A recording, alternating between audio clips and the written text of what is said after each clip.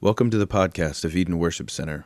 For more information about our church, visit edenworshipcenter.co.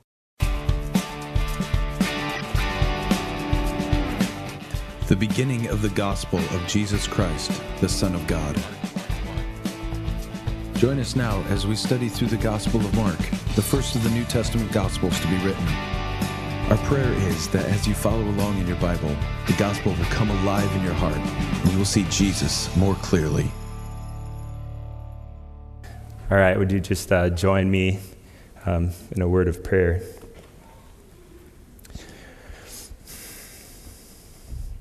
Heavenly Father, I just humbly come before you, Lord, acknowledging that the truths contained in this book are beyond my ability to comprehend or communicate.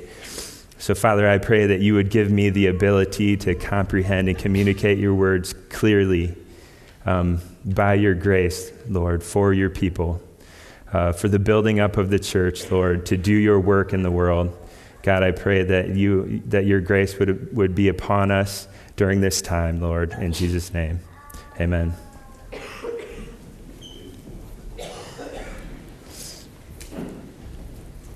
So as we see this section of Scripture begin, we find Jesus actually coming into and leaving Jericho.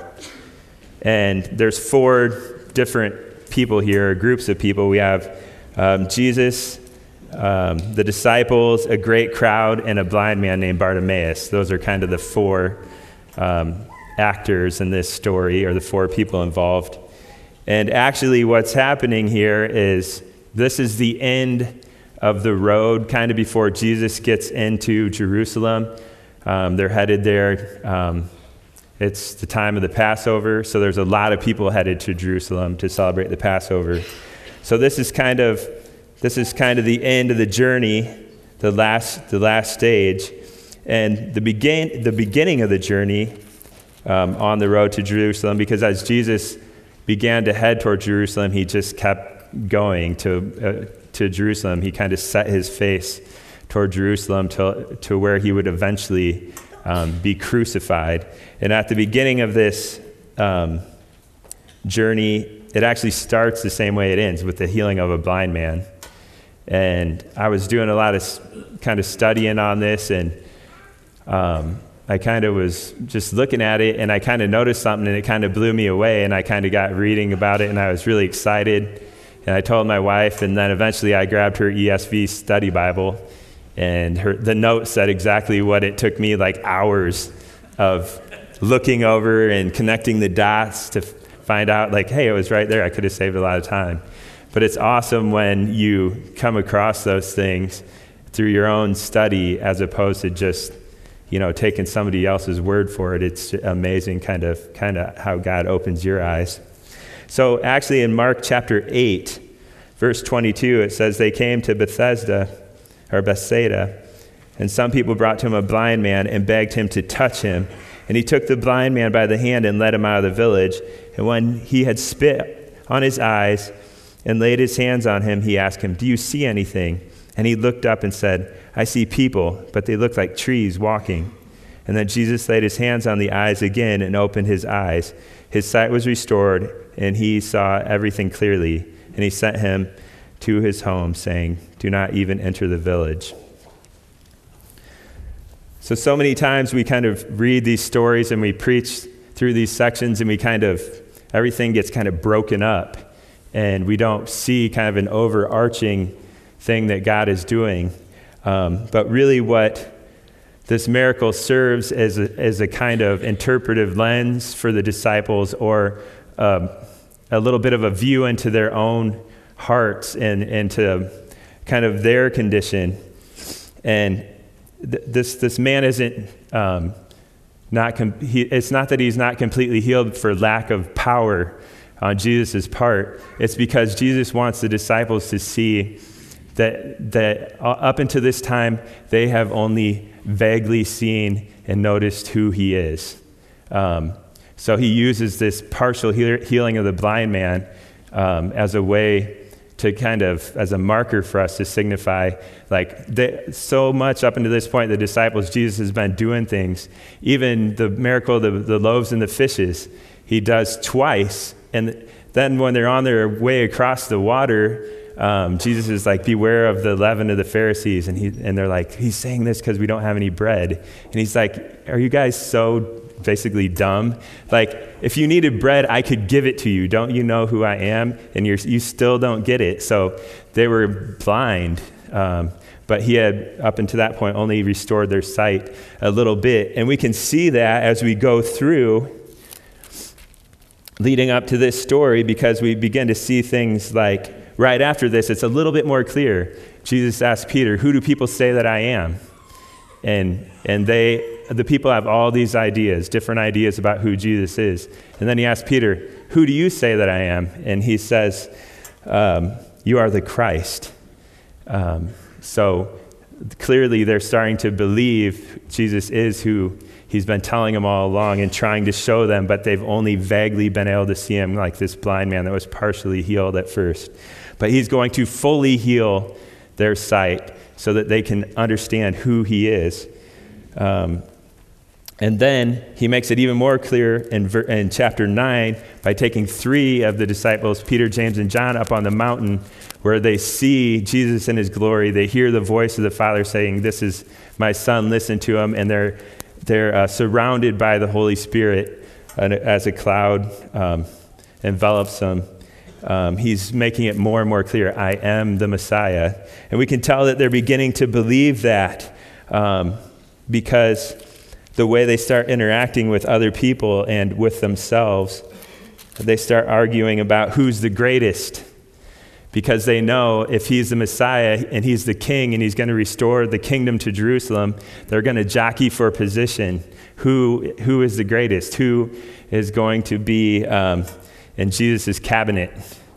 And we can tell that this is how they're thinking because when some little children try to come to Jesus, the disciples, King Jesus is too important for these little kids. Like, if you're going to be a king and you're coming into the city where you're going to be coronated, what are a bunch of little kids going to do for your prestige? Nothing. So they don't want to give him the time of day, but Jesus rebukes them. And then, as we get to the story of the rich young man, this story contrasts the story of the little children. Now here's somebody. This is somebody, if you're going to be a king, this is the kind of guy you want in your entourage. He's well-connected. He's educated. He's good.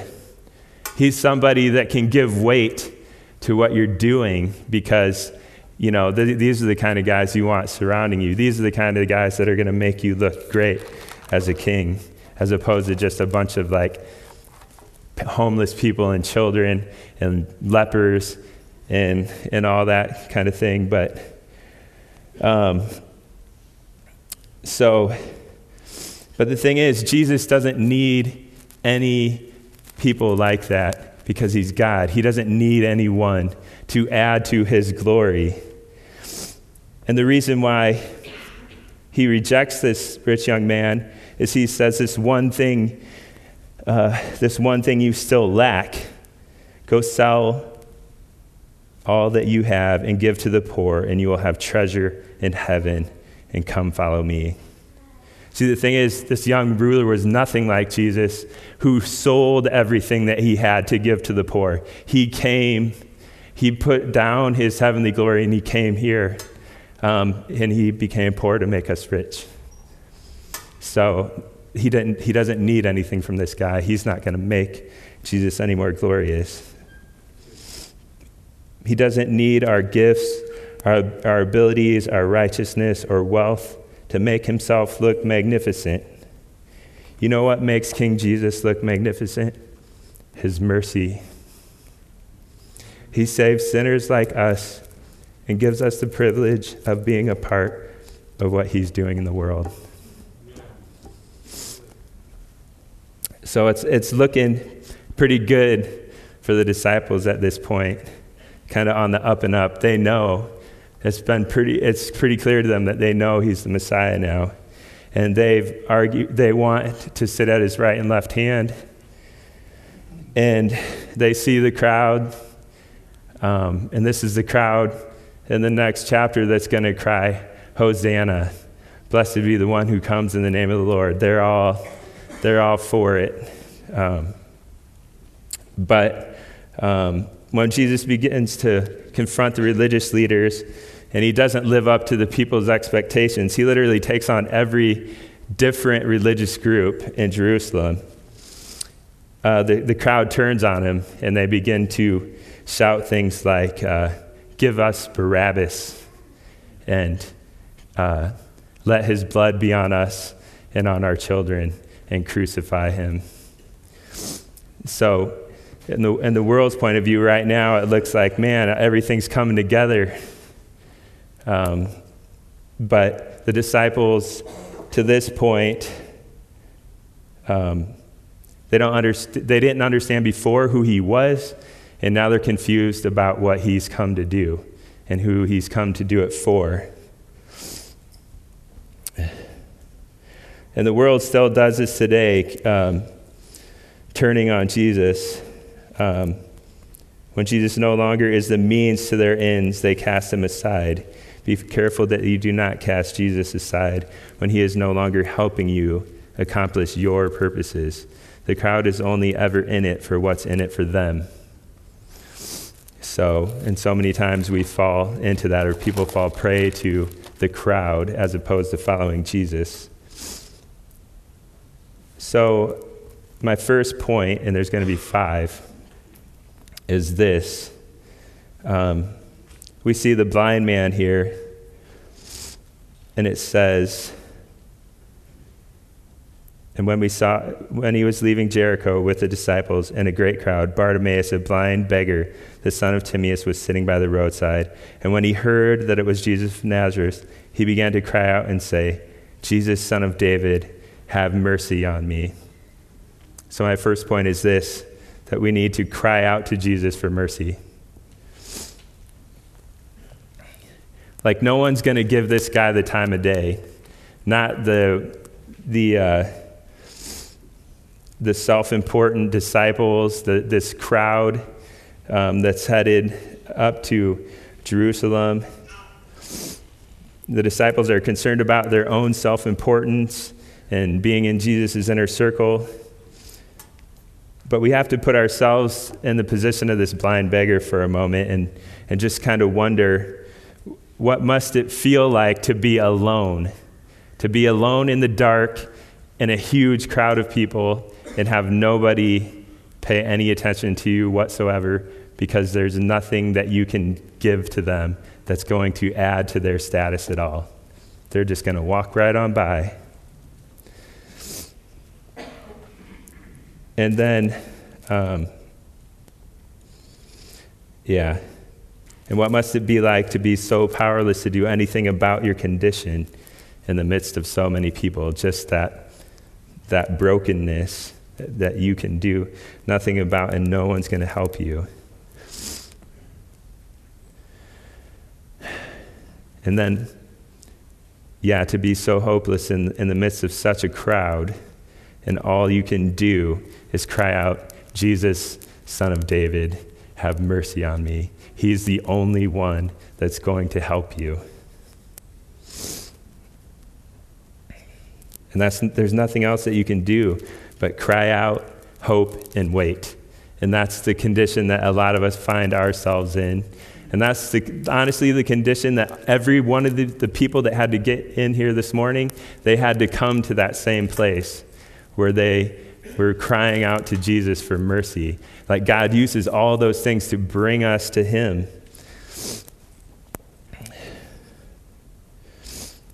So my question to you guys is, have you been there? Have you been there to that point? Are you there now? Are you at the same place with this beggar? You know, you might be here in a room full of people, but you feel alone and like nobody notices. And my exhortation would be, cry out to Jesus for mercy. Like, he will hear you. I wanted to read Romans 10, verses 11 through 13, for the scripture says, "Everyone who believes in him will not be put to shame. For there is no distinction between Jew and Greek. For the same Lord is Lord of all, bestowing his riches on all who call on him. For everyone who calls on the name of the Lord will be saved." And that's what he's going to do for this blind man. He's going to bestow his riches upon him, even though everyone else will pass him by, because everyone who calls on the name of the Lord will be saved. Blind men, liars, thieves, rapists, bullies, unwed mothers, deadbeat dads, child molesters. This offensive mercy of God, especially to self-righteous people that are in this crowd, and to the disciples who are trying more and more to get positions of honor. So mercy is when we don't get what we deserve. Not only is this man a blind beggar, but he knows that he is also a great sinner, or he would be asking for grace. Grace is, God, give me something that I don't deserve. He's not asking for grace. He's asking for mercy. Don't give me what I deserve. Which is crazy. Look at his condition. But he knows that even his heart is in worse condition than his sight. And we see in verse 48 that many people begin to try to silence this man. He isn't important enough for King Jesus' time. We have to be careful as Christians, and especially as leaders, to avoid the kind of pride that Matt talked about last week, the pride we see in the disciples that want to sit at Jesus' right and left hand. We must remember that our spiritual condition is always that of blind beggars that have cried out and been redeemed by a merciful Savior. We can never forget what God has done in us and for us, or we will begin to think that it has come from us.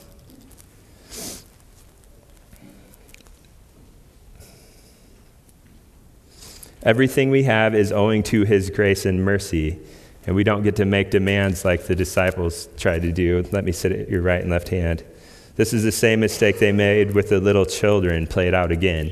So he didn't have time for the little children. He's too important. He doesn't have time for this blind guy either. We're on our way to Jerusalem. He's going to be crowned king.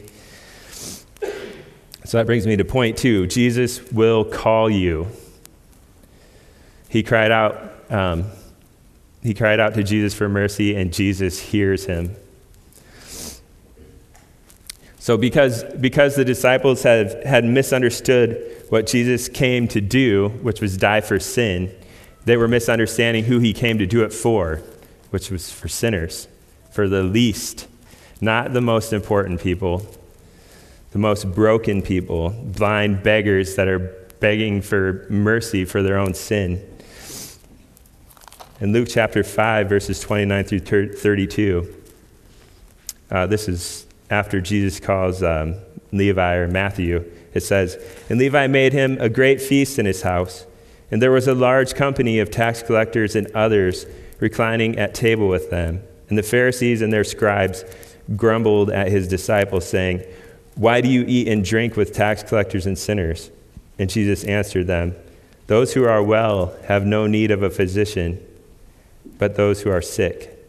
I have not come to call the righteous, but sinners to repentance.'" And so the disciples were misunderstanding that, and the Pharisees and the scribes, they'll never get it. They're too self-important and self-righteous to understand that it isn't the sick or the healthy that need a doctor, but the sick, and that he's called, not come to call the righteous, but come to call sinners. In James chapter 4, verse 6 through 10, he says, "But he gives more grace. Therefore," it says, "God opposes the proud, but gives grace to the humble. Submit yourselves, therefore, to God. Resist the devil, and he will flee from you. Draw near to God, and he will draw near to you. Cleanse your hands, you sinners, and purify your hearts, you double-minded. Be wretched and mourn and weep. Let your laughter be turned to mourning and your joy to gloom. Humble yourselves before the Lord, and he will exalt you.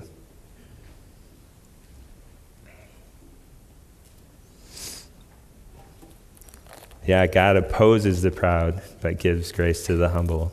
So I guess that should make us ask the question, is God opposing us?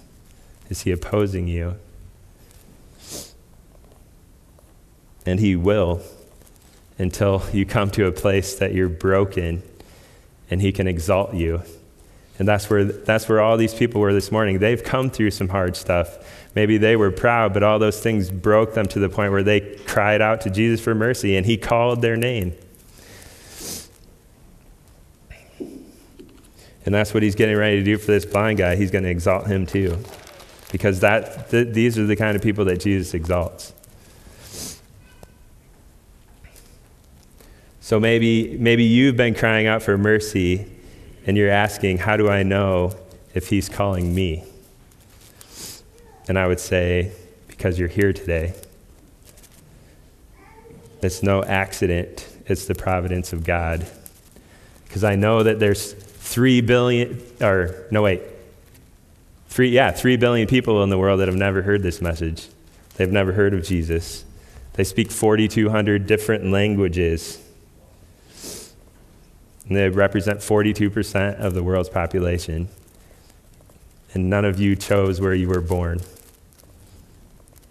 So, is he calling you? I would say yes, because you're here. Jesus isn't like us. He doesn't gain glory by saving the most popular or gathering the most important people around himself so that he can look bigger. He isn't trying like us to have more and more important people follow him on social media so he looks important. He calls the broken and adds to his crowd the lowly by redeeming them. That's what makes him magnificent.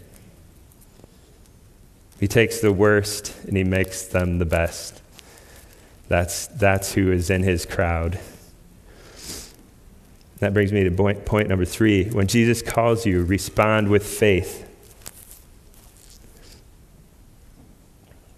Just imagine this guy. You know, there's this huge crowd, and Jesus calls to him, and now he's got to get up and find his way to Jesus. It doesn't say anyone helped him. It doesn't say the crowd parted, or, John took him by the hand and brought him to Jesus. For all we know, he's fumbling his way through the crowd. Nobody wanted to help him before. They wanted him just to shut up so they could get on with what they got to do. But just imagine his excitement, too, because he knows who Jesus is and what he can do. And it says right here,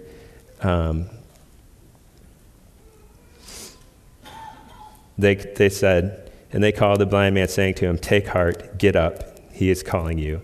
And throwing off his cloak, he sprang up and came to Jesus. Like, he jumps up. He knows who Jesus is. He knows what Jesus can do for him. And he doesn't care what he looks like. Heck, he can't even see if anyone's laughing at him. He's just headed for Jesus, And he gets there, and yeah. So, his example teaches us that we have to actively respond to Jesus to receive anything from him. And we see him jumping at the opportunity. So my exhortation would be to you, if you hear the voice of the Lord today, do not harden your heart. If you were in this guy's place and he calls out to you, you're not just going to sit there. He's the only guy that's taken notice of you. He's the only one that can do anything for you. And that's the same is true for us. But, maybe there's times where you have cried out for mercy and he's called you, but you haven't responded. You haven't made any effort at all to come to him, to ask him to save you. So we need to follow this man's example. And we have to ask him for what we need. We see in verse 51, Jesus asked him specifically, he's like, "What do you want me to do for you?" Which reminded me of the scripture in Matthew chapter 7, verse 7 through 11. Ask, and it will be given to you. These are Jesus' words, Sermon on the Mount. Ask, and it will be given to you. Seek, and you will find. Knock, and it will be open to you. For whoever asks receives, and the one who seeks finds. To the one who knocks, it will be opened. Or which one of you, if a son asks him for bread, will give him a stone? Or if he asks for a fish, will give him a serpent? If you then, who are evil, know how to give good gifts to your children, how much more will your Father who is in heaven give good things to those who ask him? He's not going to let us down if we've cried out to him for mercy and he's called us and we've responded by faith. He's not going to let us down. He's a good Father. He gives good gifts. We just have to ask him. My fourth point is your faith in Christ will make you well. And that's what happens to this man. Jesus asked him, "What do you want me to do for you?" And the blind man said to him, "Rabbi, let me recover my sight." And Jesus said to him, "Go your way, your faith has made you well."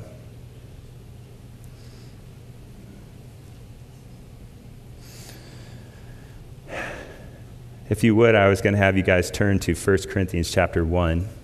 I think there's a really good example of this that we can learn from. It says it better than I can say it, how our faith in Christ makes us well.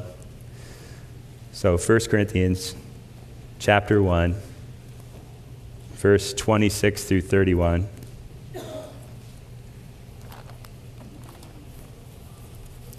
I guess when you get there, say, "Got it." And then I'll start anyways, even if you're not there. No. Yeah, I mean, this is so true, and it's true of the church, and it's true of everyone that was baptized here today. "For consider your calling, brothers. Not many of you were wise according to worldly standards. Not many were powerful. Not many were of noble birth. But God chose what is foolish in the world to shame the wise. God chose what is weak in the world to shame the strong. God chose what is low and despised in the world, even things that are not, to bring to nothing things that are, so that no human being might boast in the presence of God. And because of him, you are in Christ Jesus, who became to us wisdom from God, righteousness and sanctification and redemption, so that, as it is written, let the one who boasts in the Lord."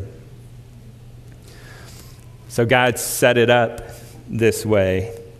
And this is what he's trying to show the disciples in the crowd, that we have nothing to boast in before God.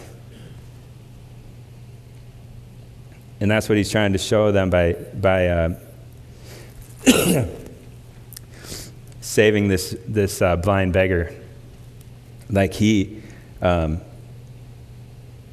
there's nothing this guy can do. He can barely even get to Jesus. Like, it's all by the mercy and grace of God that this man is restored and begins to follow Jesus, so that no human being might boast in the presence of God.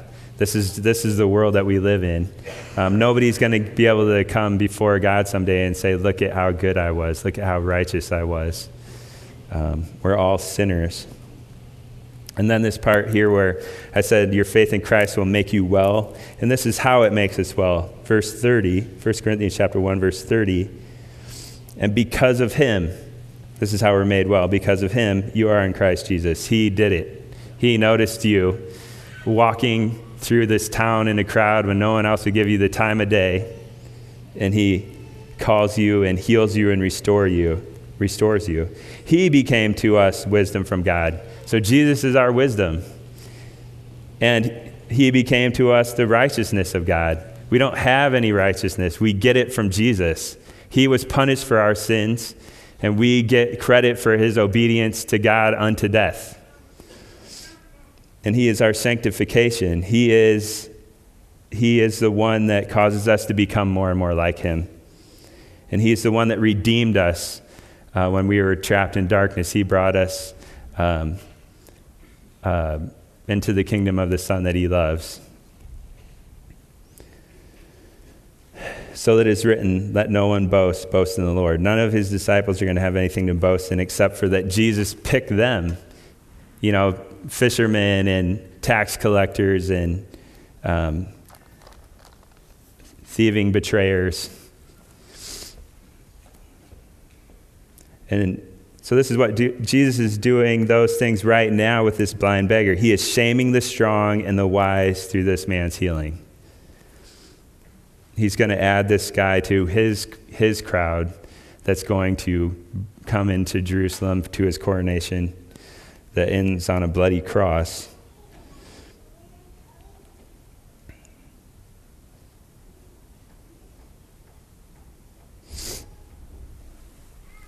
So I would say, look at what God has done. You just have to look at the people around you. Look at what God has done with a bunch of blind beggars. That's who we are. That's why we never have anything to boast in. Whatever we have, whatever is done in our lives, whatever we become because of Christ, it's owing to Him taking notice of us when we were crying out for mercy, and He called us. And we responded, and He has made us well. So this is our story, hopefully. This is what He has done this morning in the baptism. This is what makes Jesus so glorious, that He can do so much with so little. That's what we see in the parable of the loaves and fishes. And that's what He does with each and every person here, and that's what He's going to do with this blind man. He doesn't need the rich young ruler to make him look more powerful. He can make Himself look more powerful by redeeming a blind beggar. If Jesus, I had this thought, if Jesus was picking a dodgeball team, He would pick all the people that no one would ever pick, and He would win every time. He would just make them like the best, by his power. So our faith makes us well because it unites us to Christ, and He makes us well. And that brings me lastly to my fifth point, which is faith that makes you well is an active faith. We see in verse 52 of chapter 10 in Mark that it says, and Jesus said to him, "Go your way, your faith has made you well."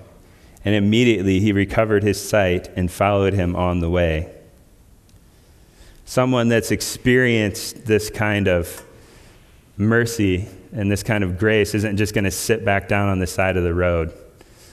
They're going to follow the man or the God who did this miraculous thing to him, that no one else took notice. And Jesus heals this man as he cries out for mercy. So Jesus has done the great work to me, caused me to be born again. Now we can do His work through me as I follow Him. He did a work to me. Now I get to be involved in His work. He works through my life. What a privilege that is. I was once His enemy. Now, by His grace and mercy, I get to be a part of His work in the world. This guy gets to go with Jesus to Jerusalem. He couldn't even barely find his way to the crowd through the crowd to Jesus, and now he's with everyone else going to Jerusalem. And that also just reminds me, especially to those who've been baptized this morning, my encouragement is just to continue. God has began a good work in you. And many make a good start. But my exhortation would be to continue following Jesus like this blind man did. Don't just sit back down on the side of the road where He found you. Or once having delivered you from Egypt, don't go back. James chapter 2, I wanted to read from here. 14 through 19. What good is it, my brothers, if someone says he has faith but does not have works? Can that faith save him? If a brother or sister is poorly clothed and lacking in daily food, and one of you says to them, 'Go in peace, be warmed and filled,' without giving them the things needed for the body, what good is that? So also faith by itself, if it does not have works, is dead. But someone will say, 'You have faith and I have works. Show me your faith apart from your works, and I will show you my faith by my works. You believe that God is one, you do well. Even demons believe and shudder.'" So this is just an encouragement. We're not saved by our works, but we work because we've been saved. And we get to participate in God's work in the world. God has, I think it's Ephesians 2:10, he foreordained that we would do works, that we would walk in them. And we see here that even demons believe that God exists. They believe more than atheists do, but they have no works to prove that God has done anything redemptive in them. In fact, they're always going against God. So we see that our faith has to be active like this man. Get up and follow Jesus. John chapter 15, verse 4, Jesus says, "Remain in me and I in you, just as the branch is unable to produce fruit by itself unless it remains on the vine, so neither can you unless you remain in me." I think as Christians, a lot of times we focus a lot on, I need to be bearing fruit. There needs to be evidence of what God has done in my life, and I want to work really hard. But the key isn't producing fruit, it's remaining in Christ. If we can stay connected to Jesus, if we make that effort, which it takes effort because abiding or holding on to or clinging takes effort. It's not just, it's not effortless. Like, we will bear fruit because Jesus' life will come through us. And he says that later on, he says that every branch in me that doesn't bear fruit, it withers, and he cuts it off and throws it in the fire. So faith that makes us well is an active faith. It isn't just passively there. We have to work at it. We have to, in practical ways, just being in a relationship with Jesus and being a part of his body and participating in a Sunday morning, and in part, even these small groups that we're starting on Sunday night, those are all ways for us to grow and abide in Christ so that we can bear fruit for him. And we'll know that if we're doing well at abiding in Christ, because it'll be evident, it'll be apparent. We will begin to bear fruit. So, just to sum up my 5 points again, and this is an exhortation too. Cry out to Jesus for mercy. Jesus will call you, and when he calls you, respond with faith, and your faith in Christ will make you well. And the faith that makes you well is active. It's an active faith. And I wanted to read Romans 5, verse 6 in closing here, just to kind of reiterate kind of the point Jesus is making to the disciples and to the crowd and to this blind man. Romans 5:6, "For while we were still helpless, at the appointed moment, Christ died for the ungodly." That's when Jesus died for us, while we were helpless, not while we were impressive, somebody that he would want to add to his entourage. While we were helpless, at the appointed moment, Christ died for the ungodly. So if you're feeling hopeless, that should give you hope, because that's where you need to be to cry out to Jesus for mercy and receive from him hope and mercy and grace. And that's the point, exactly the point that Jesus died to redeem you, is that hopeless point. Romans 5:8, "For God proves his own love for us, and that while we were still sinners, Christ died for us." He demonstrated it for us, and that's what these guys were missing. They hadn't understand what Jesus came to do, so that's what he came to do. So they didn't know who he came to do it for. They were completely missing it. So But he proves his own love for us in that while we were still sinners, Christ died for us. So this is what he wanted to show the disciples, who he was and what he came to do. And he used 2 blind men to open their eyes. And hopefully he has opened ours a little bit as well this morning, just to the process of what it looks like to cry out to Jesus for mercy. Well, with that, I'd like to close in prayer, so I guess maybe the worship team could come up, or however we do that. So I would say, like I was exhorting before, if you hear the voice of the Lord today, don't harden your heart. If you feel like you've been crying out to Jesus and you're wondering if he's been calling you, respond with faith, actively respond. Come and talk to me or Matt, and I'll be happy to talk with you about what God's been stirring in your heart. So I just wanted to give that opportunity to everyone. So, all right, well, let's pray.